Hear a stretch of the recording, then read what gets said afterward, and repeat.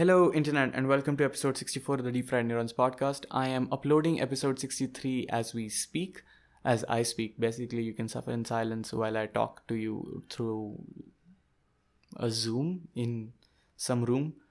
And, well, this time is just me. I'm sorry, I was gonna bring you two different um,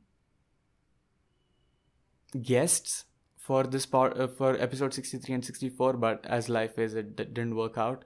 So I couldn't get them on the podcast, but I will try to get more guests soon. Meanwhile, I plan to upload 4 episodes a month. This is the fourth one, and I'm sorry that I've been lagging on my promises. I will make sure that I don't the next month. So this one's about dying at war that most people have done in the past. I don't know what else to tell you about that, more than that. So I'm just gonna cue the fucking.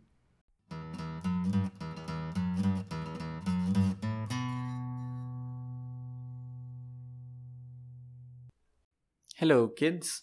Oh, that must have hurt. I'm sorry. Well, today's episode is trying to capture a very particular emotion from history, which might be continued further. It's, well, the way we look at history, more importantly. And of course, the primary generation of the emotion or this episode, when I came across the thought, was World War One. I've talked about it in tape 4 of Musings About Memes. That's a weird place to talk about World War One. About how in the 1920s the youth was called the lost generation, not only because they died, like in the West, not in the East. We were busy fighting the British. They, on the other hand, were psychologically in a place where they were feeling lost and disoriented from all the pointless destruction they saw in the war. Not to mention that a lot of them died during the war. It was a bleak thing to witness as a generation, and it sort of made them question very being, or like the way society is and how it makes us look as witnesses of our own time. And that disorientation sort of gave birth to Dadaism as a art movement at the time, which is a completely different conversation altogether. Here I want to just talk about the title. So,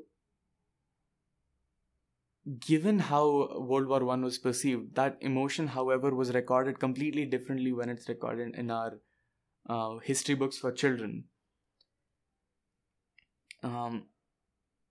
I'm pretty sure no matter what corner of the world you are in the free world where this podcast can be heard, it is a very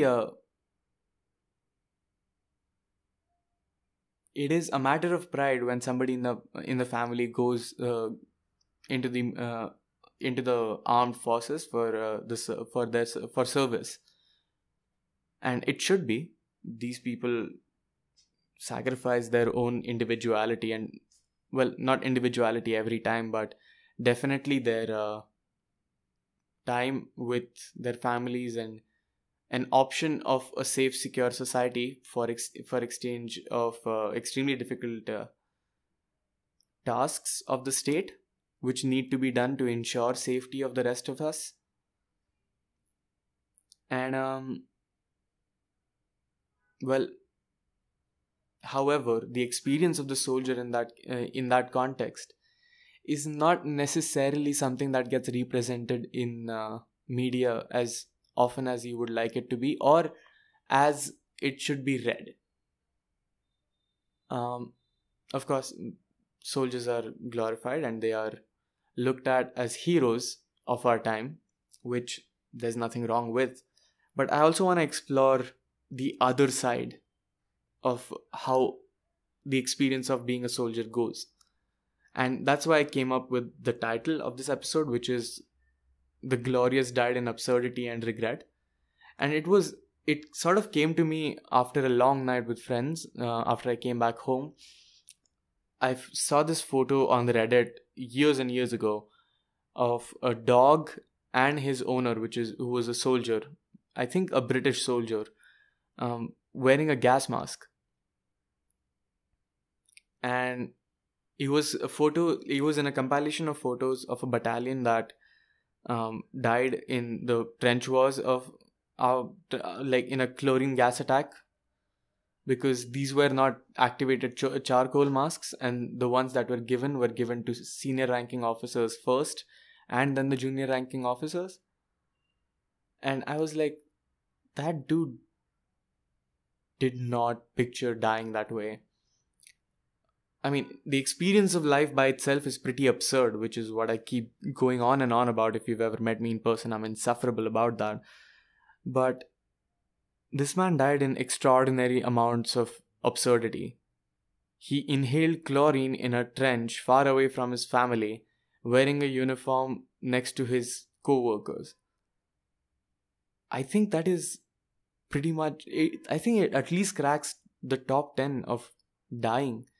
Like dying in absurdity of for me. And not to mention, we all die in the regret. It is inevitable. That's what I took back from Søren Kierkegaard's literature. I've been planning to do an episode about him as well. Søren Kierkegaard, the writer of Either Or, sort of put this message across in his writing that no matter what you do, what you will end up with at the end of life is regret. And there's nothing wrong with that as long as you accept and choose to be not happy,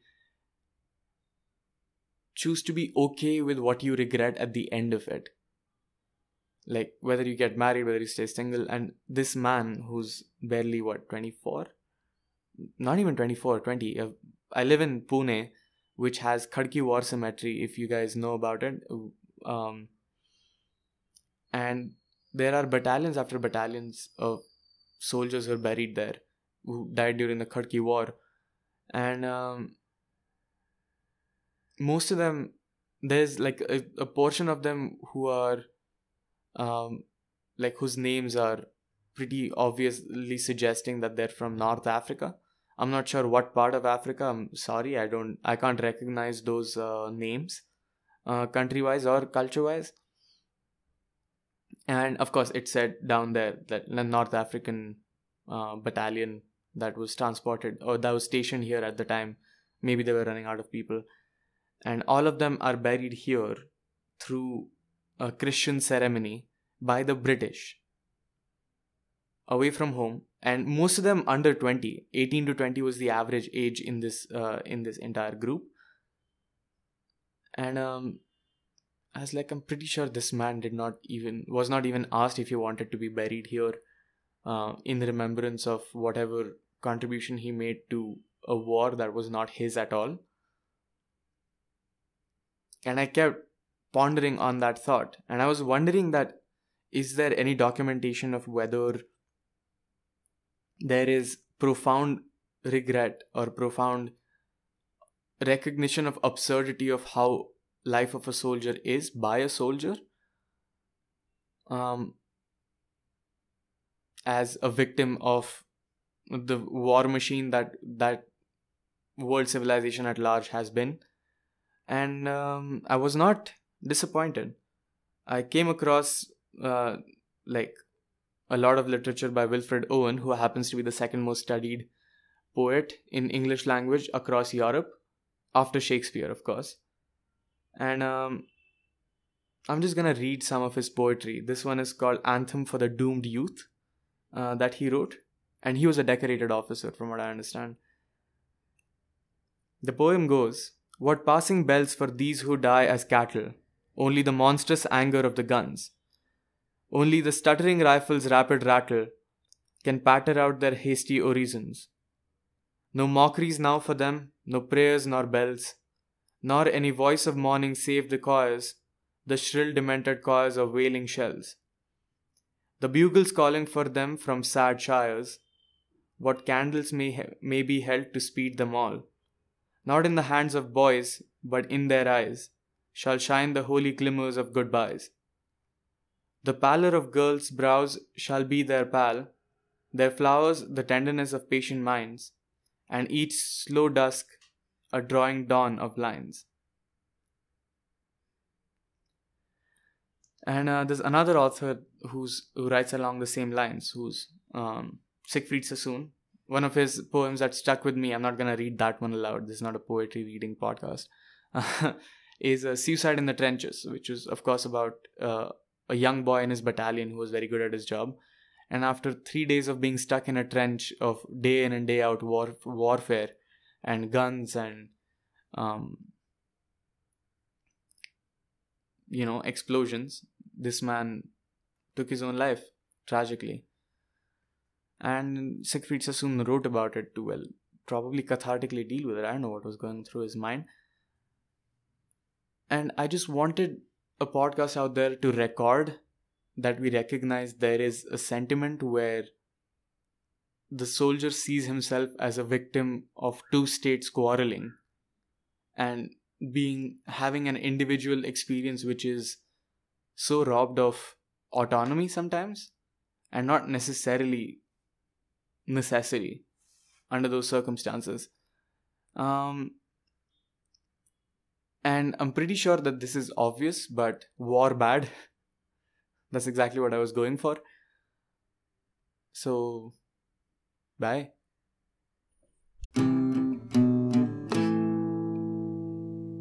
Okay, that's all I have for you this week. I hope you were moderately amused, maybe, at that episode. And if there's any war stories that you want me to cover, well, let me know. Support me on Patreon if you think the content is worth it. Like, share, subscribe my YouTube channel. Check out the video essays that I've put out, especially Musing About Memes, which is a series I'm very proud of. And find me on Spotify, wherever you get your podcasts. We're already there. And I'll see you next week, most probably. Bye.